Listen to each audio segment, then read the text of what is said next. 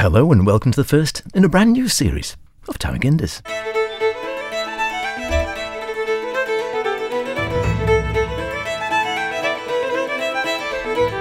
Well, they've let us loose again. Can you believe it? No, not really, to be honest. Not hearing the last episode.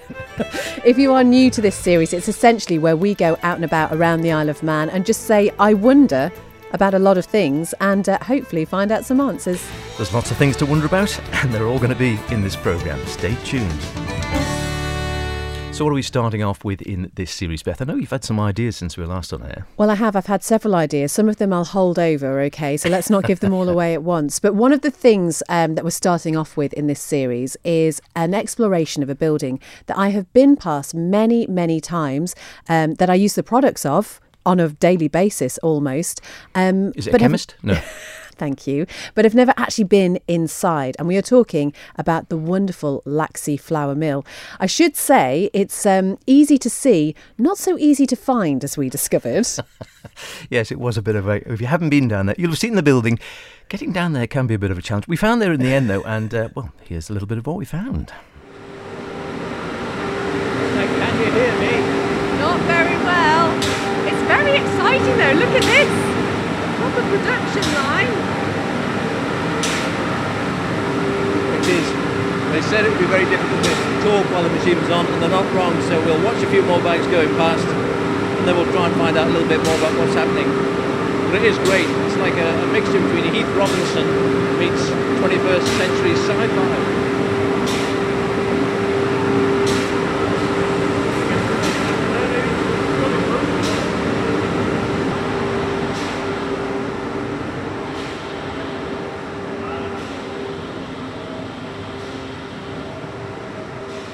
So what do you make of that then, Beth?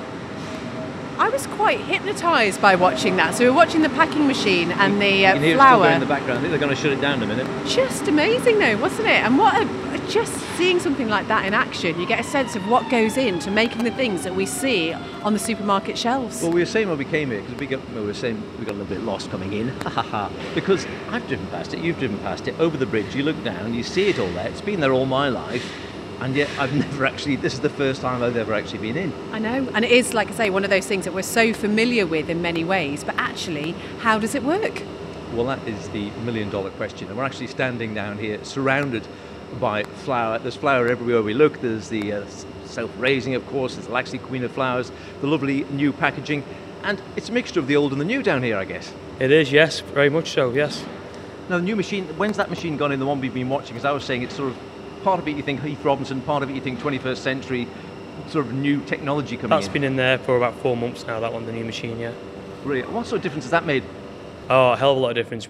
Our old machine was using the whole workforce to get a pallet of flour, basically one pallet a day. That'll do a pallet of flour in 25 minutes. That's a massive difference. Yeah, definitely. And so that's only a recent, so what, 4 months you said? So Yes, so very yes, recent innovation yes. actually going in. Mm-hmm, yes. And the actual process is the process of actually making the flour, does that remain the same? The process is exactly the same, making the flour. It's just it's more economical now with the new machine in bagging it, because the old machine was a bit everywhere. We had a time remotion view done on it, and we were losing 15 to 20% waste of every run of flour, whereas as you can see, the waste on that machine is totally nothing. So Jason, what's your role here? I'm the mill manager. And we're looking at some photographs around here which say that Laxey Flour, they say the Laxey Glen Mills have been going since 1860. What is the history to the mills? We've had a number of fires over the history. The mill was shut down for the best part of 4 years because it was decommissioned because of all the fires, and then RG Coal, it's brought it back into light, and then ever since then it's been going strong.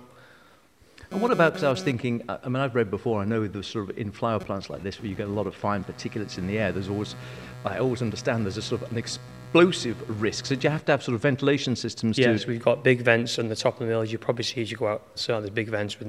We have 3 different dust collection systems throughout the mill, which are working vigorously to reduce that risk. Keep that down all the time.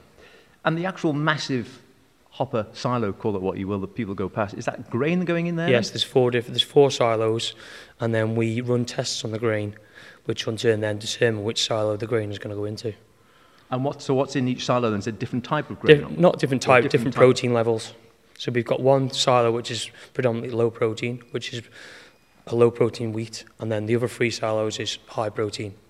Okay, and this is all obviously grain coming from Isle of Man farmers. All from the Isle of Man, all locally sourced from the north of the island. So how long does it take from that grain arriving to the actual final product? Well, in the mill, we're a bit different to mills in the UK. We will collect our whole year's supply of wheat over a couple of months, and then we store it then. Whereas in the UK, they might be buying grain and then using it in a couple of weeks.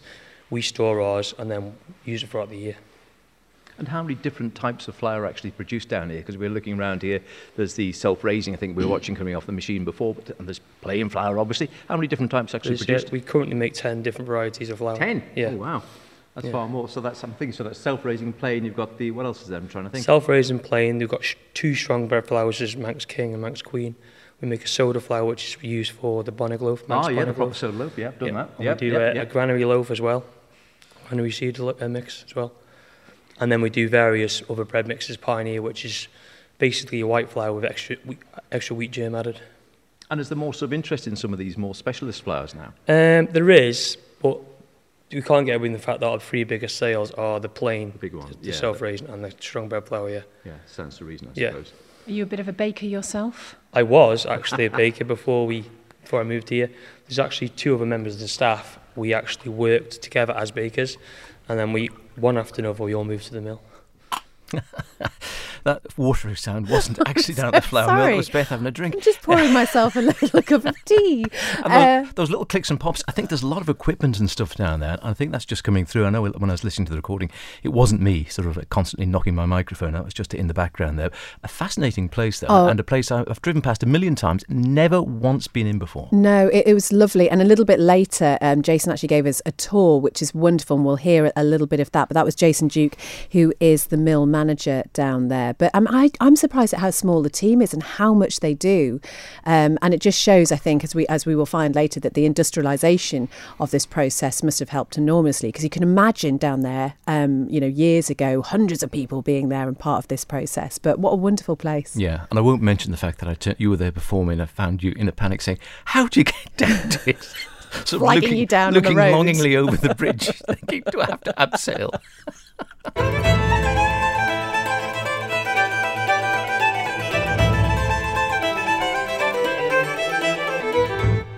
Now then, one thing we have been having fun with over the last 2 or 3 series of Tamaginders are these sort of little challenges, little video challenges, which we like to post online. I say challenge, I don't know whether it's the right word. It's just something quirky, usually weird scientific experiments that I did as a child, I think, based with air pressure or refraction or something else, or anything we can sort of do that looks sort of vaguely interesting and, perhaps just sparks the imagination.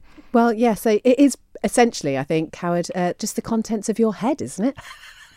So here we are, a start of another Tamaginders run of challenges. We're back in the Manx Radio kitchen. I think you've got to do the next one though, haven't you? Because it looks like me being Mr. Sadie doing all this. Anyway, this is another little thing you can do at home, anywhere I suppose, in the Manx Radio kitchen. And here's the challenge then, Beth. So if we can see this piece of paper over here with the arrows on. Okay, beautifully drawn. Beautifully drawn. It took me about half an hour, that. So you've got the top arrow going to the right, the bottom arrow going to the left. How can you change the direction of those arrows without touching the piece of paper? Hold that a second. Okay, I've got it. Like that? That's it. Did I say right back to front? There we go. There we go. Right, so the top one's going to the right, the bottom one's going to the left. You've just touched the piece of paper there. Oh, did you say without touching the piece of paper? Okay, I'm sorry, I missed that. It's easier if you have a child to do this experiment with. Right. Okay, I'll put it back. So. Right, okay. Yeah, that's made all the difference. Without touching the piece of paper. Right. Right, okay. Okay. So there's a challenge. And the answer is, of course, you just move the glass in front of it. So if you come down and shoot at the right angle, here we go. Top right, bottom left, and then we just bring this glass of water in front, and then hopefully... Oh, look at that! Top left, bottom right. Yeah. So there you go, the wonders of science again. Refraction, of course, no magic really. It's a refraction that light bends when it passes through different mediums, through the glass and through the water, and it goes through a focal point and then carries on in sort of straight lines, so they cross over, and the arrows go to the other side. Is that why when you have a spoon and you're looking at on the sort of back, it goes the other way round? Yeah. Or if you stick a stick or whatever into the water, it seems to sort of bend and come out at a different angle. And why, if you're sort of spear gunning, not that I've ever spear gunned a fish, but you have to aim way in front because of the different angle. But there we go. It's the wonders of refraction. Marvellous. Yeah, there we go. Another wonderful little trick you can do at home. Amaze your friends, but find a child or a 5-year-old, because otherwise they're just going to pick the piece of paper up and turn it over. Genuinely, I missed the instruction. I didn't hear you. Why am I just cackling in the background? You're always there? cackling in the background. What is that? Sort of thing. Normally I wonder something's going why. on. I wonder why. I don't know. I wonder. There's another ponder for you. And of course, you can see just what we're talking about there. These sort of things work better on video than on radio quite often. And hopefully it'll come across nicely on the Max Radio site. Just to go along and enjoy the video, see what you make of it, and let us know. And if you've got any ideas or little quizzes or little things that you used to do as a child along those lines, or perhaps you still do them now, who knows? Let us know, and if we can recreate them, we will do. You've got some ideas as well on that front, I think. One I'm still not quite certain how this is going to work, but go on. This is something that has come to me. We've got our new late lunch programme, and every Wednesday we are joined by Mike Hewley from My Free Mind. He's just wonderful. So he's introducing us to the world of mindfulness, and we know that it's very important for us all to take some time out and to be mindful, to meditate, to just find that space in your daily life. And so I thought I could challenge myself to be mindful, do a mindful meditation every single day for the duration of this series, and see if it makes any difference. Right. And how are we going to know if it's made any difference? Is it going to stop you cackling? Are you going to become a nicer person, a quieter person? Well, I don't know. We'll see. We will see. And just how do we measure Beth balance? Well, basically, I suppose I'm going to tell you how I feel. So. I don't know. I've been talking to Mike about this, and he has promised that I will see benefits. Whether anybody else will, I don't know. But he has directed me to his website, which is My Free Mind. You can find all the links on the Max Radio Facebook page, because he does a weekly podcast for us as well.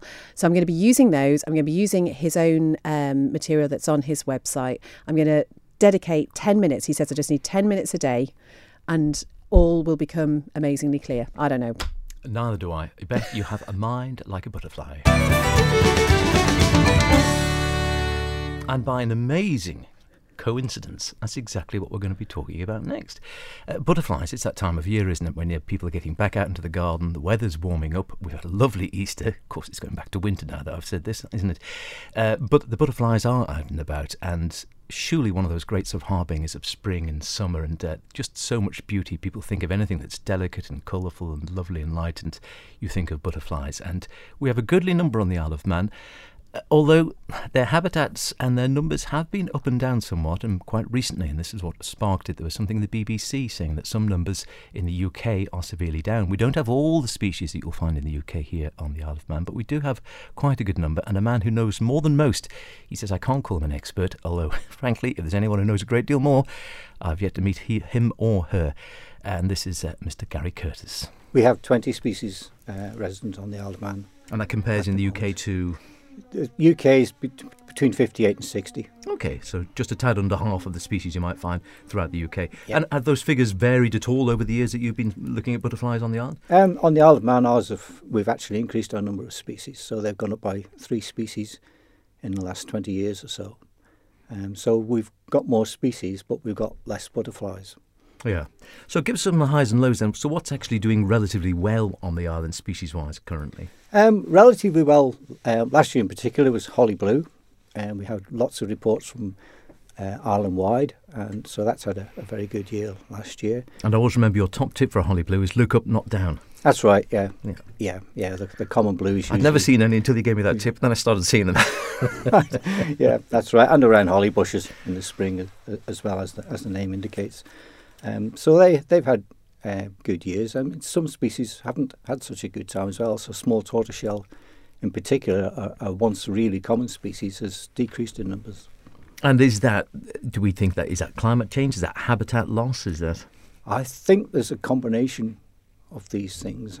Small tortoiseshell, it's a little bit unexplainable in some ways, but it is a butterfly that hibernates a lot in human houses and sheds, human accommodation, if you like, and we attract it into our gardens, and it appears to be hibernating in houses more and more as a result of that. But the trouble is we then switch our central heating on in December and January and wake the butterfly up, and it either perishes in the house or it escapes through the window out into the cold winter's air. And I suppose, again, some people who might be, very house proud or fastidious, who might see things in the corner, or people, it's the sort of thing they might not give a second thought to and just sort of sweep out of the way, as it were. Yeah, that's right. Yeah, that can happen. But we've had quite a few reports over the winter of people who've actually noticed them in the corners of their houses and actually left them alone and then counted them out as well when they've woken up. And do you think numbers on the island have fluctuated widely in the years you've been looking at them? From year to year, as it were? I wouldn't use the word fluctuated. I'd say decreased for most species. Fairly steady decrease. So it is a steady decline? It is a steady decline. A few are holding on quite well. They tend to be the ones that are coastal, where we can't get at them to damage their habitat. So species with greyling and dark green fritillary. And also species of woodland, which you mentioned, the holly blue, there's a speckled wood, the comma as well. They all seem to be doing okay. Butterflies of the open countryside and the hedgerows, they're not faring so well. Okay, yes, so there is a split there, really. And yet you'd have thought woodland was actually being reduced sort of year on year, it seems, or is that not the case, do you think? I think Manx woodland is maturing a little bit, and I think that's certainly helping species like the holly blue. And we are actually reversing what we did several hundred years ago in cutting everything down in actually planting more nowadays. So Manx woodland is slowly on the increase. And do you think, again, you've been watching for a long time, and you do quite a bit yourself out of your own interest of looking at species, bringing some in. You brought in some pupa today. Amazing, really, because again, unless you actually knew you've got some orange tip pupa that you wouldn't know. You just look at those. They're so well disguised and also remarkably robust, and yet to the untrained eye, you wouldn't have a clue, would you? No. And I wouldn't be able to find those in the wild either.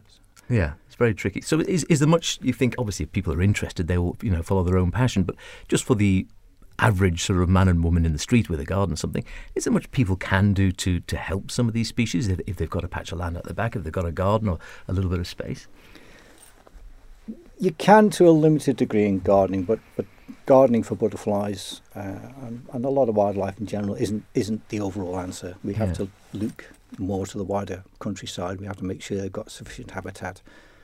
Gardens contribute a little bit, but the realistic situation is that unless you can provide lots of long grass and lots of what people would term weeds, which I call wildflowers, then there's a limited amount that we can provide in gardens.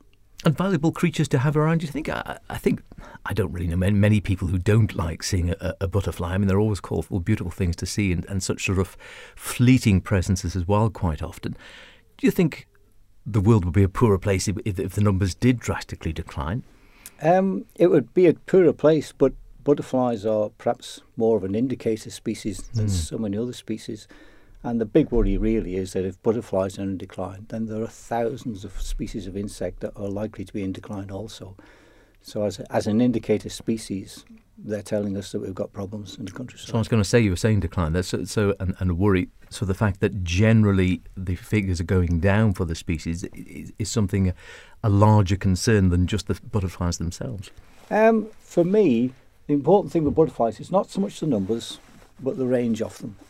In other words, where you find them across the island.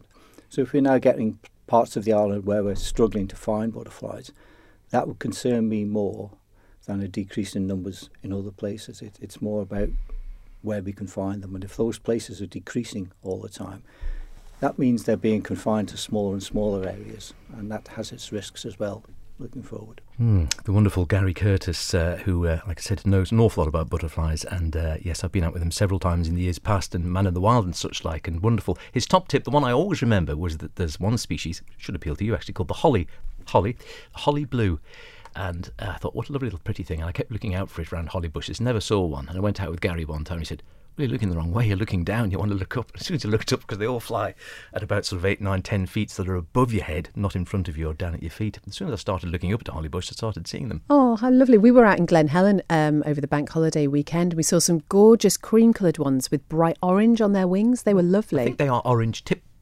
Yeah, as I understand it. My butterfly, it should be quite good because there's only a limited number, unlike moths where there's hundreds and hundreds and thousands of moths. Just on the Isle of Man, there must be probably several thousand species if you do micromoths and whatever. Unless you're an absolute dedicatee, you haven't got a hope in hell, I don't think, of getting around all of them. But butterflies, though, like I said, there's only a relatively limited number, so you should be able to identify them all, although I can't. Interesting listening to Gary talking about flowers there, because I found a packet of seeds. I don't know how long I've had it, but it was called Butterfly Mix. I don't think you grow butterflies. I think it is flowers, which will attract butterflies. So we've planted them. I will keep you updated on their progress, but nothing so far. It doesn't say the date on the packet. No. Well, never mind. You never know. You never know what's going to come up. Right, where are we off to next? We're going. I think we're going for the second part of our little rummage round the flour mills down at Laxey, which we were hearing earlier on. This wonderful new packing machine they've got down there. If you've driven past the building, it's a wonderful sight. And yet we heard a little bit more from Jason. And how long have you been here then? You've been here? 14 years I've been here. Oh, wow. Yeah. Oh, gosh. So you're really used to it. And I've been management side for just over a year. And how many people work down here? On the mill, the actual workforce in the actual mill is only 5 people, and then we've got the 2 ladies in the office. Yeah, wow. And do you actually do tours actually come round? Because I was saying this is literally in my life, this is the first time I've ever been into this building. Can people actually come and see it, or is it something realistically, because of the nature of the job, that you don't encourage visitors? We did used to do tours, but then, as you know, health and safety's gone a bit OTT. So as of currently don't do any more tours, but we have been looking into that side of things, talking to Manchester National Heritage and becoming a heritage site, but there's a long way to go on that yet. Because people are fascinated now with the provenance of their food, aren't they? And they really have got that sense of wanting to know where it actually comes from. Yeah. I think with the mill only being an old mill, a lot of the mills in the UK now are designed with that sort of aspect in mind, whereas because of the age of the building, that wasn't factored in back in the day when it was built. How did you get it in the first place? You were saying you were a baker. Did you come from a baking background, or? No, I left from school, but I learned after that my granddad was actually a baker as well, which I didn't know until I was well into it. So whether it's just coming in the genes, I'm not too sure. Well, you never know. It's fascinating, isn't it? It is, isn't it? It's an incredible place. And like I said, I can't say to you, pop on down and see it, because you can't just, I'm afraid, wander in willy-nilly. However, if you are driving through Laxey at any stage and you see the big hopper on the side and you look down and you see the mills there and think about it, hopefully now you might have a little bit more of an idea of actually what goes on here. Jason, I can't help noticing that we're wearing these little blue hats and you don't seem to have one on. Is there any reason for that? No, not really. I've just took it off to talk to you because the flower instructions have finished. Oh, right, okay. Just checking that this wasn't like a setup or anything. You obviously like yours more than I do. And if you want to see what Beth looks like in her blue hat, then just go online. Then you won't, because I can destroy the photograph. Manx Umpa Lumpa. Would you like to have a quick walk around the mill as well? That would be amazing, if that's okay. Just get some more shots. You're right. That'd be great. Thank you. Yes. And there'll be more on that next week, because we did indeed, very kindly from Jason, having gone there for what we actually were going to do, take a look at their new flour production and such like, and how it's all done. We then had a tour of the whole building. It was absolutely fascinating, as I keep on saying. A little bit more cackling, I'm sure, to come when we hear from Jason Duke, mill manager at Laxey Flour Mill. Thank you so much to them for letting us come round. If you have an old building or something historic that you'd like us to see and come and do a piece for Tam McGuinness, we'd love you to get in touch with us. You can email Howard Kane at manxradio.com or Beth Espy at manxradio.com, and Howard will be round with his microphone. Thank you very much. Yes, or Beth if you're lucky, and her orange tips. Now then, one thing we've also been keeping, which has been great fun, is we have an archive here at Manx Radio. It's where the stuff over the years has been placed, going back to way back when, bearing in mind it's 50 odd years that Manx Radio has been on the air, of course. Not all of it, sadly, kept, but lots of recordings on cassette, on CDs, on reel-to-reel, on wax cylinders, goodness knows what. And we just like going in and just having a random dip. We do. And this is the first thing I saw when I walked in this morning. Honestly. I didn't seek this out, but I thought it might be quite amusing. And I don't think I was wrong.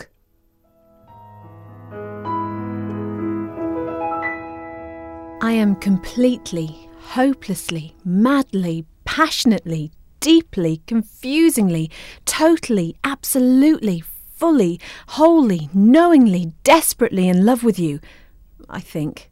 When you're away, I'm restless, lonely, wretched, bored, dejected. Only here's the rub, my darling dear. I feel the same when you are near.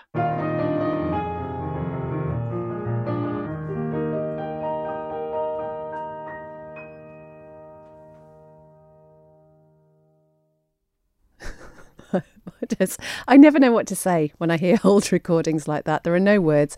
I'm not quite sure. I think I sound more like John Moss now than I sound like the old me. But anyway, there we go. That was a Valentine's poem from 2007, read in a very high squeaky voice. It was. It's a very strange thing that when you go back and listen to old recordings. I remember doing that when the great David Collister, some of his early recordings, because David recorded about 30 odd years, 35 years or more with Manx Radio, and we used to work and they used to do Mandate and such like, of course, and I'd hear some of his early recordings and it's the same sort of thing. His voice 25 years earlier seemed to be several octaves higher. I don't understand how Mossy sounds the same though. I don't know what's happening here, and I'm wondering what it's going to sound like, please God, in 10 years.